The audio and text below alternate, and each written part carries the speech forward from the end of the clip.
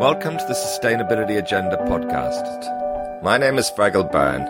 Every week I speak to leading figures from the world of sustainability and explore the sustainability agenda in marketing and strategy, technology, innovation, investment and finance.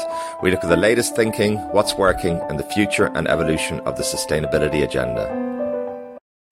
I'm very pleased today to welcome Tim Jackson to the podcast. Tim is Professor of Sustainable Development at the University of Surrey and Director of the Centre for the Understanding of Sustainable Prosperity, which builds on his 30 years of multidisciplinary research on sustainability and decades of policy experience, in particular his work as Economics Commissioner on the UK Sustainable Development Commission. Tim is the author of Prosperity Without Growth, a seminal text that challenges conventional economic wisdom of endless economic growth on a finite planet. So thank you very much, Tim, for taking the time today to speak to the Sustainability Agenda podcast. Yeah, pleasure, Fergal. Glad to be here. Great. Maybe before we begin, perhaps you could just tell us a little bit about your background and what you do at the moment. So I guess our sort of overarching question, if you like, is a very simple one. What can prosperity possibly look like in a world of environmental and social limits? And it's about what makes for the good life on the one hand, but it's also about living on a finite planet on the other hand. And sometimes those two things don't entirely go together, because in the process of living a good life, we consume lots of resources. And if we're not too careful, we trash the planet. Climate change, deforestation, the loss of species, the human expansion, the relentless growth of the economy. And that was our model of what prosperity should be for quite a long time. And it's kind of coming to the end of its usefulness. So our job really is to think of prosperity differently, think of what it might mean instead, and to develop the tools and the policies and the institutions that might further that idea of a sustainable, a lasting prosperity. That's fascinating. I think many people have criticised over the years people who are concerned about the environment or the limits to the economy by the not having a positive vision of an economy or world would look like, rather than the more negative and dystopian visions. Just before we go into some of the work you've been doing, I'm just wondering, could you maybe rank what you think are a few of the biggest sustainability challenges we're facing, and how big you think they are? Well, we could talk about that for a long time. Think, but the one that's obviously the most well known, I suppose, is the climate change challenge, and the idea that we should try and limit the warming of the atmosphere to 1.5 degrees above what it was before we started out on all this industrial stuff. That was an aspirational agreement by pretty much every nation in the world at the time in Paris a couple of years ago. And when you look at what that means, limiting the global warming to 1.5 degrees, it turns out you basically have to get rid of all carbon going into the atmosphere, effectively all carbon going into the atmosphere by a couple of decades at the most. And that's extraordinary, because our entire civilization really has been built around putting carbon into the atmosphere by burning fossil fuels. And that, so essentially we have to not just stop burning fossil fuels, we actually have to start capturing carbon out of the atmosphere somehow. So that's a big challenge. And you could argue, well, we're not going to get to 1.5 degrees. That's possible. We won't. Could we limit it to 2 degrees? That's already a pretty dystopian world. It's a tricky place to be.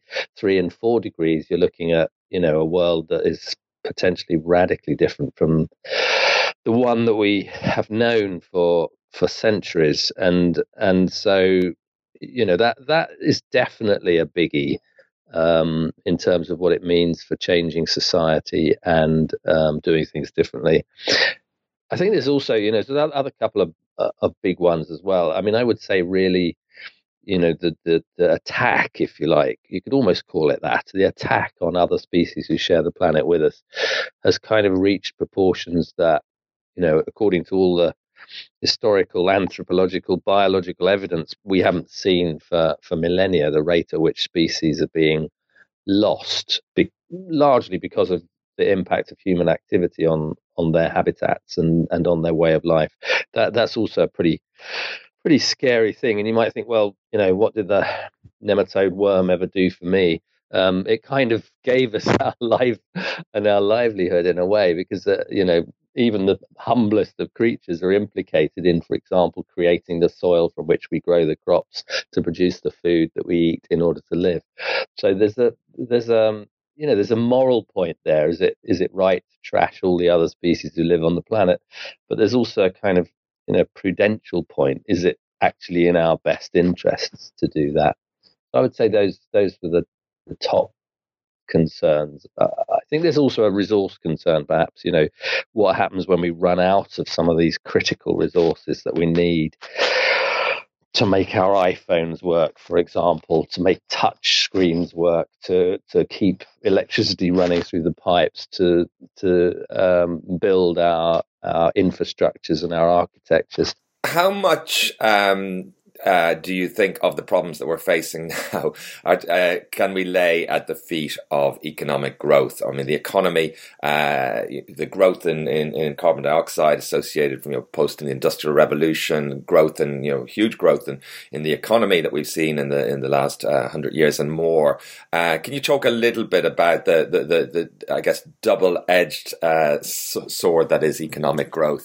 Yes, I mean, in some ways, economic growth has given us the lifestyles that we have at the moment. It's done enormous good in society. If you think about, the transition from a sort of more or less peasant life to where we are today, and the quality of food, at least in principle, that we have access to, the quality of housing, the ability to keep ourselves warm. I mean, even in my lifetime, the network of heating systems that heats our homes and keeps us comfortable is a sort of extraordinary transition when I think about it, even in personal terms. And it's done, we've done wonders in medicine. We've got fantastic science. We've got endless choice. And all of those things were really made possible by this expansion of the possibilities for production, for creating stuff. And that in itself was made possible, of course, by the availability of high quality fuels, mainly fossil fuels. And so, that's been very much a story of, the success of science and the success of technology in delivering an improved quality of life. And I don't think it's ever right, really, to just entirely knock that and say, oh, we shouldn't have done that. We should have stayed, back in the caves or out in the fields or whatever.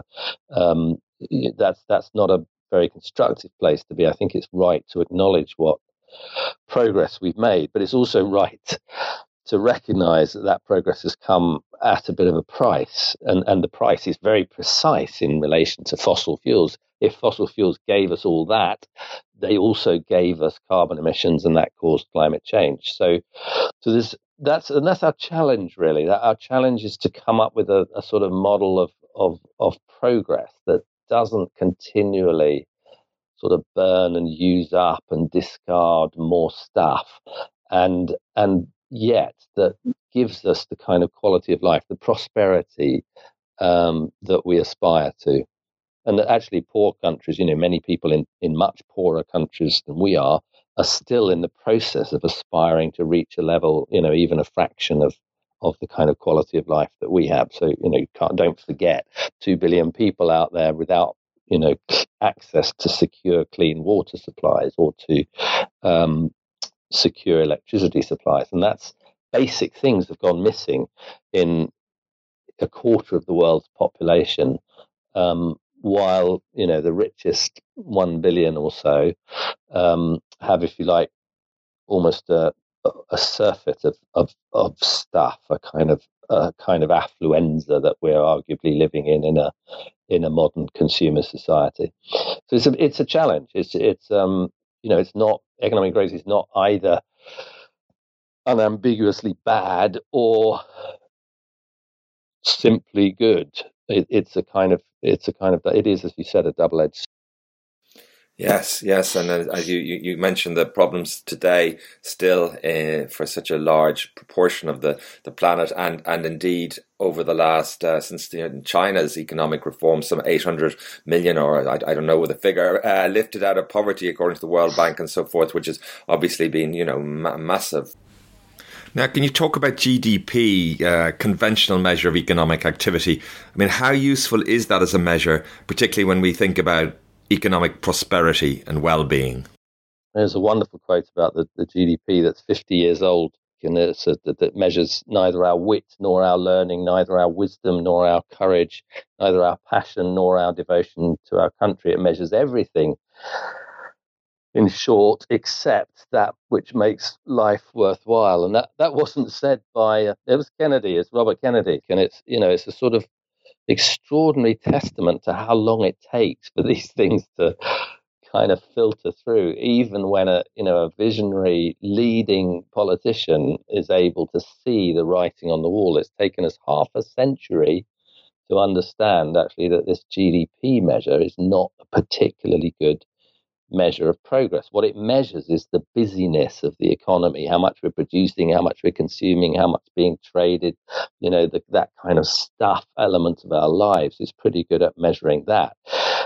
But even in that case, it doesn't measure, for example, how fast things are wearing out. It doesn't measure the inequality in the access to those goods and services. It doesn't measure things that go on, really important things that go on outside the paid economy, like looking after our kids and taking care of our homes and of our elderly relatives. So all of that sits outside this wonderful measure of the busyness of the economy. And yet we chase that one single figure, that GDP number, as though it were, top place in the Premiership or whatever. And it is almost like that. It's almost like a kind of schoolboy, school ground, and it often is boys' competition to be the best at a single number.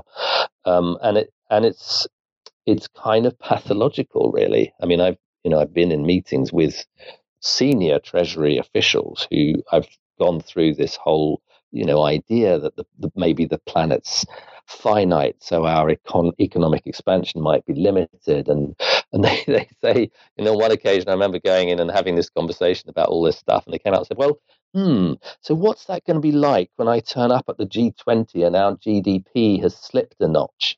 And it was as kind of basic as that, as, somehow status is linked to this one rather ineffective number, and that if that goes down, I'm not going to be seen up in the big boys ranking anymore. I'm going to be slipping down into some different place. But actually, the ranking never made any sense. There's no point in chasing a number if it's the wrong indicator. You can do something incredibly efficiently, but if it's the wrong thing to do, you still make your life worse. And that's the challenge, really, of this agenda, is that we've taken to measuring it for some very good reasons with an indicator that is basically flawed. And even though we knew that 50 years ago with Robert Kennedy, we haven't yet done enough to change it. Yes, yes. I spoke earlier in the series with Sabine Alcara at Oxford, who's done work around the multidimensional poverty index, and it's, I guess, another way of broadening out measures to take into account, things that matter when you come to looking at poverty. So, is there a growing momentum to broaden the measure, to use other measures rather than GDP? And clearly, it's tied in with national economies, but international economic organizations, the OECD and IMF, and organizations like that. I mean, how do you see the lay of the land? There is a movement to do that. I'm not sure that I would describe it as a growing momentum. It's had its phases of being more and less active. And so actually we've had, for example, the Human Development Index that the UN has measured for, quite a long time, several decades. And in about a decade ago, there's a flurry of interest in different kinds of measurements. So President Sarkozy, as was then the president of France, put together a big commission headed up by international economists on what might need to be done, and some of that got rolled out afterwards. Not just in France actually, but in other countries as well. And then a few years ago, we decided that it might be a good thing to measure uh, national well-being in some other form, and so we put a bit of effort in the UK into kind of measuring life satisfaction in different kinds of ways. And all of these things help because they give you a bit of a better picture. I would say, in a way, that the multi-index poverty and multi-deprivation poverty indices have a really good view on things. In fact, my work on prosperity actually started and was kicked off by some kind of groundbreaking work on poverty back in the 1970s, where people who were working on poverty and researching it they began to understand that poverty is not just an absence of money, it's an absence of access, it's an absence of community, it's an absence of the ability to be in the workplace, it's an absence of jobs, it's an absence of security in the family, it's an absence of a sense of meaning and purpose in life, which happens in the worst and the most deprived communities, that you have this kind of meaning. Not only don't you have a nice house to live in and a good car to drive and all the status symbols of modern society, but you're excluded from being an active participant in society. And that's a huge poverty. And the opposite of that, the ability to participate in society, the ability to have access to community, all of these things that aren't really measurable by the GDP, these are good indicators of prosperity, and they're things that we can look at, we can quantify, we can actually come up with some relatively objective measures, or we can look at people's feelings and responses to them. All of these things, I think, are out there and they're being developed. At the moment, I would say we're in a little bit of a quiet place. I'm kind of hoping that the 50th anniversary of Kennedy's quote is going to kickstart a little bit more interest in it, because there was, I would say, more interest in that 10 years ago than there is at the moment. Now, I guess the question of economic growth is deeply connected with economic development and poverty alleviation. We've seen tremendous economic growth in China in recent decades, for example, which seems to have lifted some 800 million or so Chinese out of poverty. Economic growth is clearly absolutely essential for the poorest countries in the world. It's really interesting to look at evidence in this kind of argument and to see actually where economic growth makes a difference. And it's very, very clear when you look at that evidence that in the poorest parts of the world, if you increase people's incomes, it doesn't just bring them out of narrowly defined poverty. It really does improve the quality of their lives. So you note, for example, that as incomes rise from virtually nothing to around about $10,000 or $15,000 per capita, that life expectancy more or less doubles over that rise. You improve health outcomes that much that life expectancy moves from the low 40s to even to the 80s, and you get countries with an income quite a lot lower than the UK or the US or Ireland, and they have life expectancies that are equivalent to the kind of life expectancy we have in the most advanced countries in the world. But below that, as incomes get very low, life expectancy absolutely plummets. Same thing with infant mortality, the same thing with maternal morbidity, the same thing with education. All of these indicators of success move very fast when you make very poor people a little bit richer. And then the graphs all show something really weird, which is all those gains start tailing off, they start diminishing. And in some cases, as I've said, you can find countries which are 6 times richer than the countries on the peak of that curve, with lower quality outcomes, so lower life expectancy in the UK than in Chile, for example, higher infant mortality in the US than in some countries in Eastern Europe, even. So there are these weird anomalies in the statistics which suggest that income growth matters up to a certain point, and then it begins to the advantages of it begin to diminish, and in fact, sometimes they diminish so far that you could be worse off in a richer country than you are in a poorer one in certain respects.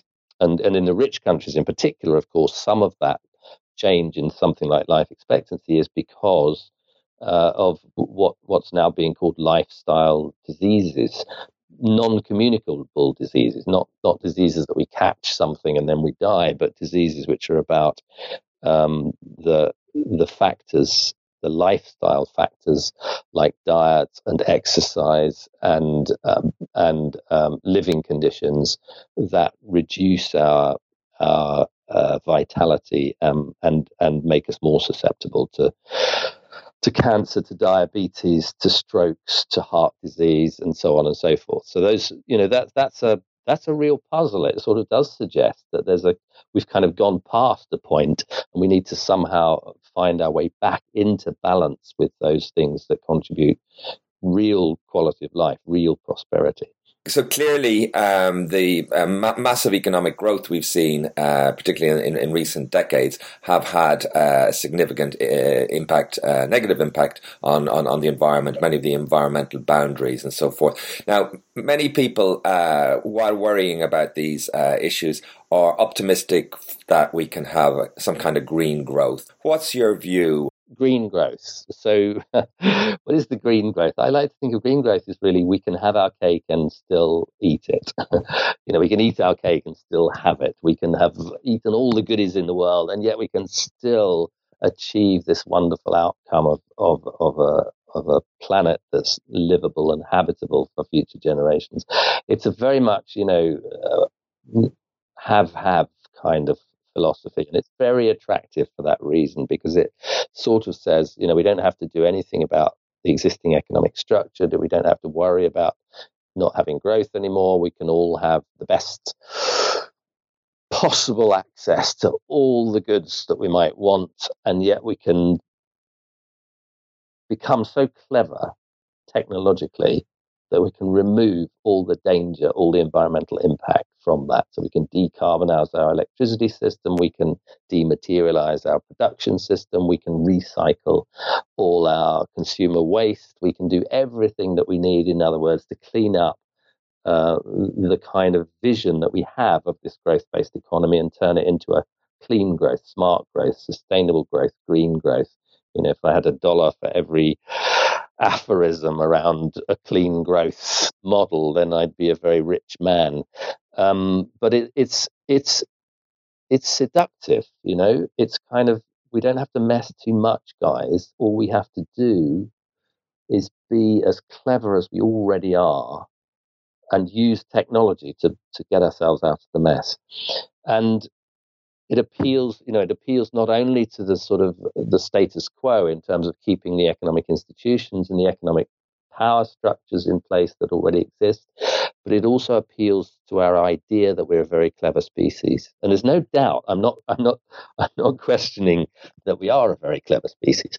I'm just wondering whether we're clever enough, or in fact, actually, whether in some cases the scientific rules of the game will prevent us from being clever enough to solve all of these problems. So you can do a lot with technology, but you still live on a planet in which the laws of thermodynamics exist and constrain what's possible to achieve. And that possibility of what we can achieve is where, again, you have to look at the data and you have to say, yes, have we been clever enough to reduce our environmental impact so far? Well, we have done it unit for unit. So our efficiency in delivering, for example, energy has improved enormously since the Industrial Revolution, probably about 300-fold. And that's, incredible, except that, of course, our output, our scale has also increased around about the same amount. And actually, we're not yet on a winning wicket. Our improvement is not outrunning the scale at which economic growth, the speed at which economic growth is growing, the scale of our economies.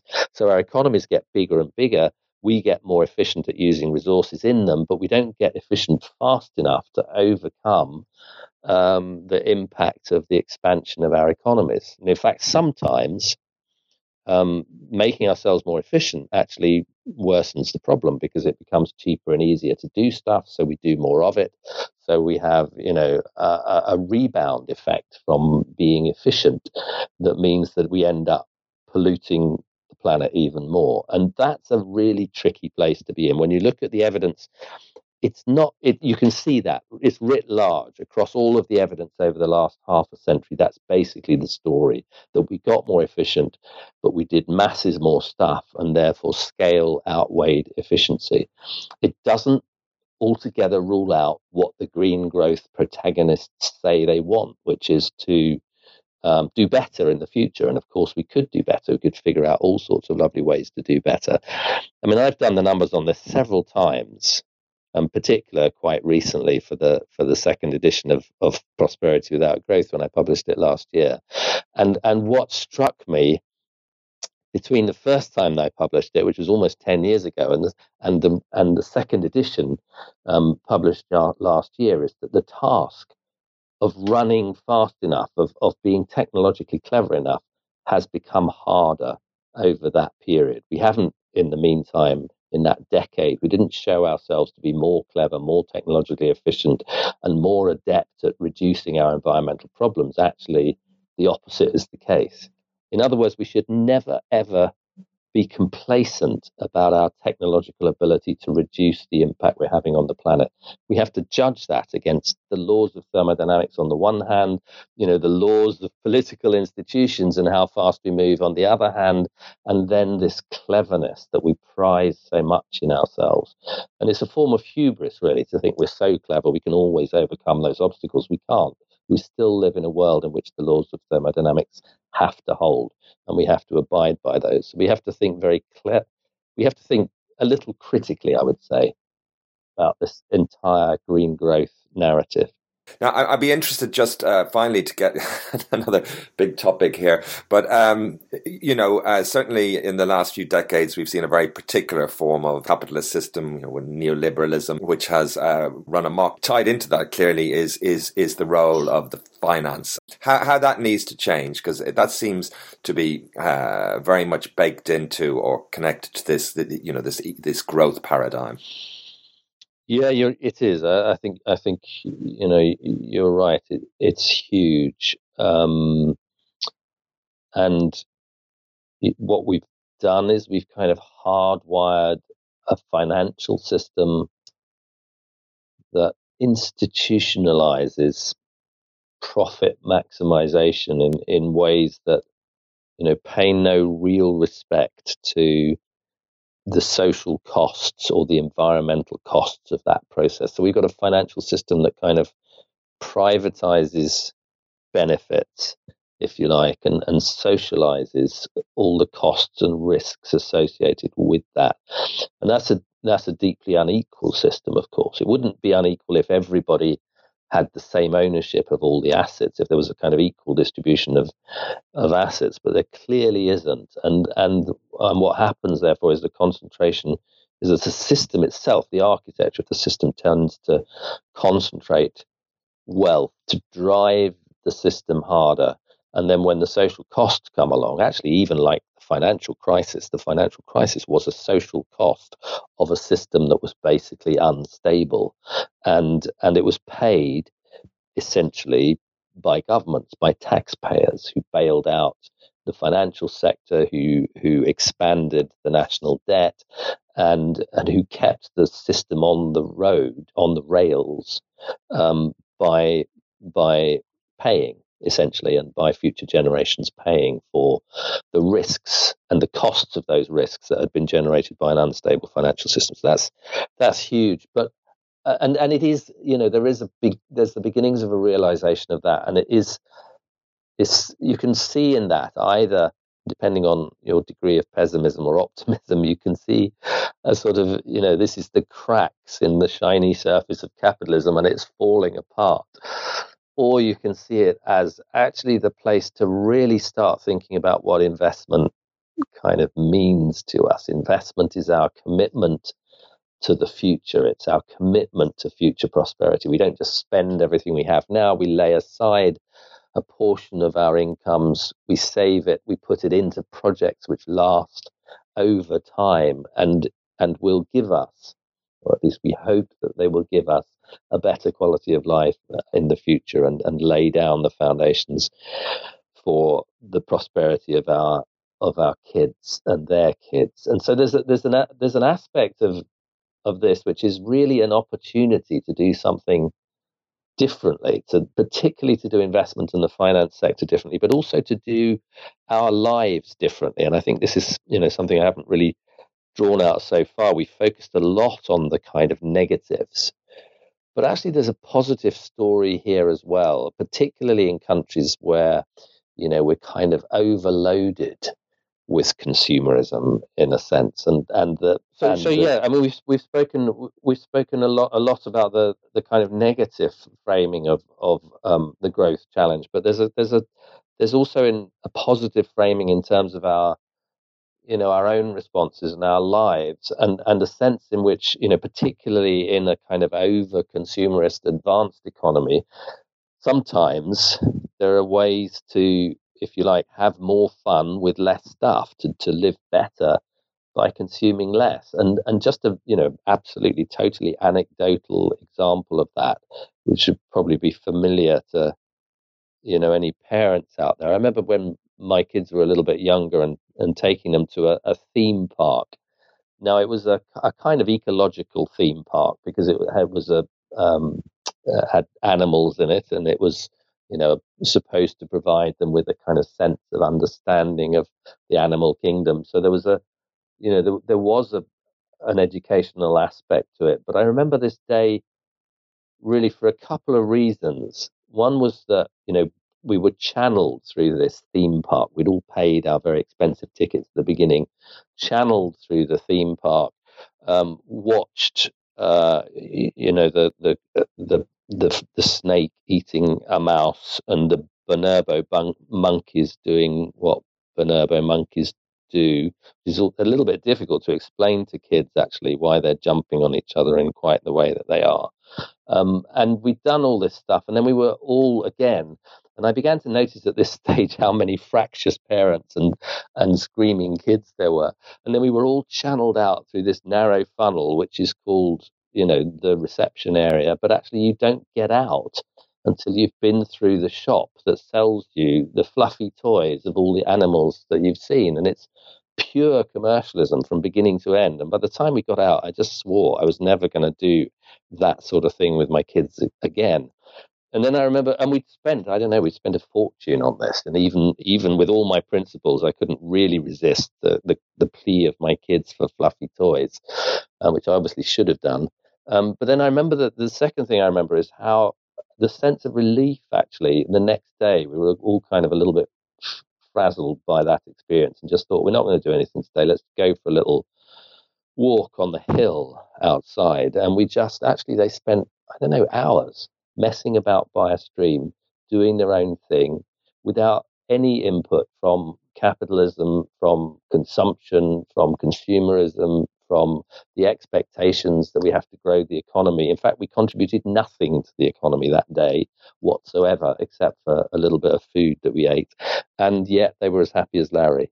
And that to me was a real object lesson in what's possible. I think consumerism has not just risked trashing the planet, it's also risked kind of undermining our own creativity, our own sense of connection with nature, and indeed our own happiness sometimes. And there's a lesson in there that sometimes more is not always better.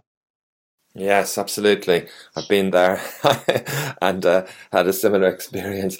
Yeah. There's tremendous momentum on many fronts as well. You know, you talked about, I mean, there are grassroots organizations, there are commons-based organizations, there are, you know, there are lots, there is quite a lot going on, even in the sphere of finance. There's ESG, there's impact investment, there's, you know, the head of the largest fund manager has sent a letter out, was it a few weeks ago, to companies saying that they needed to take into account, you know, the ESG factors and things like that. And I guess there's just, you could find lots of these seed beds of, you know, inspiring change and so forth. Are you optimistic that you know, I mean, clearly we're talking about something that's unfolding on, you know, we quite a long time frame, and yet we've clearly got, you know, quite a narrow window as well. As you say, 1.5, even 2, even, you know, getting to beyond that, which we don't really want to think about. But I'm just wondering, are there a few things that make you optimistic that we will, that there's new ideas, that there is a new paradigm really emerging, or that we will, you know, be able to create some substantive change and reorientate ourselves? Yeah, I think it's always actually, you know, not exactly a moral obligation, but it's definitely a good idea to be optimistic. You know, if there's certain paralysis that sets in when you think we're all doomed and the system's broken, and the system may be broken, but actually, you know, this is where actually our ingenuity and our creativity comes to the fore. And as you say, there are lots of those initiatives. Particularly in the financial sector, because the financial sector was so clearly dysfunctional and was shown to be dysfunctional 10 years ago through the crisis, and has certainly not delivered on our need to invest in the future in the way that we've been talking about. So it's really heartening to see the amount that's going on there. The high level expert group in the European Commission on sustainable finance, for example, just launched its report back in January. An ongoing process to implement the recommendations of that report. I've advised over the last 10 years, I've advised um, companies and organizations in the financial sector. And I know for a fact that there are very, very good people, you know, bright, highly motivated, committed people working on change in those organizations. Is it happening fast enough? Clearly, at the moment, not. But change of that kind isn't sort of linear anyway. It's not incremental in that sense that, you know, we make one step forward, another step forward, another step forward. Sometimes we make 2 steps forward, 1 step back. And sometimes the change actually moves very, very fast indeed. And we should never rule out that possibility. I think optimism is a kind of, it's a job requirement in terms of thinking clearly about social progress. Absolutely, absolutely. What's on your agenda now, Tim? Where's your focus of research? What are a few of the things that you're exploring? Well, we're exploring in I run a research center, the Center for the Understanding of Sustainable Prosperity, and we're actually exploring, you know, across that spectrum of things that we've spoken about. So on the one hand, we're exploring the vision. What is it that people aspire to? What does prosperity mean to them? And how can we, you know, find these ways as individuals, as communities, as a society to have more fun with less stuff, to have a less consumptive life that is equally or perhaps even more satisfying to us. And that's, you know, that's the work of sociology and psychology and anthropology. It's a social science work. Um, and then we've also got to figure out, of course, how to deliver the economy that could achieve that. And so there's a sort of harder, if you like, more quantitative bit of work around modeling the economics of that, figuring out how an economy works when it's just not relentlessly consuming stuff and expanding year on year. Is there a sustainable economy out there? Is there an economy fit for purpose? And that's you know, that's an absolutely essential task. And what's extraordinary is that there aren't that many people doing it at the moment, but it's the task that will define whether we're successful in making this transition or not. So we're putting quite a lot of effort into that. And the striking thing to me, and it's a very gratifying thing, is how um, a younger generation of researchers, of scientists, of economists is absolutely committed to that task. I have a wonderful team of people here in CUSP, and they are being driven by the energy of a restless younger generation who kind of sees actually that there's a better world out there and that they deserve to participate in creating it. So that's a very it's a humbling task in a way to be leading a group of people like that, but it's also extraordinarily encouraging. It's a very positive outlook that we carry here. Very exciting work. I wish you the very best of success with it all. And thank you for sharing all your insights today on the Sustainability Agenda podcast. Yeah, pleasure, Fergal. Thank you for listening to the Sustainability Agenda podcast. I hope you found it interesting. Please sign up at the sustainabilityagenda.com website or on iTunes to make sure you don't miss any future episodes.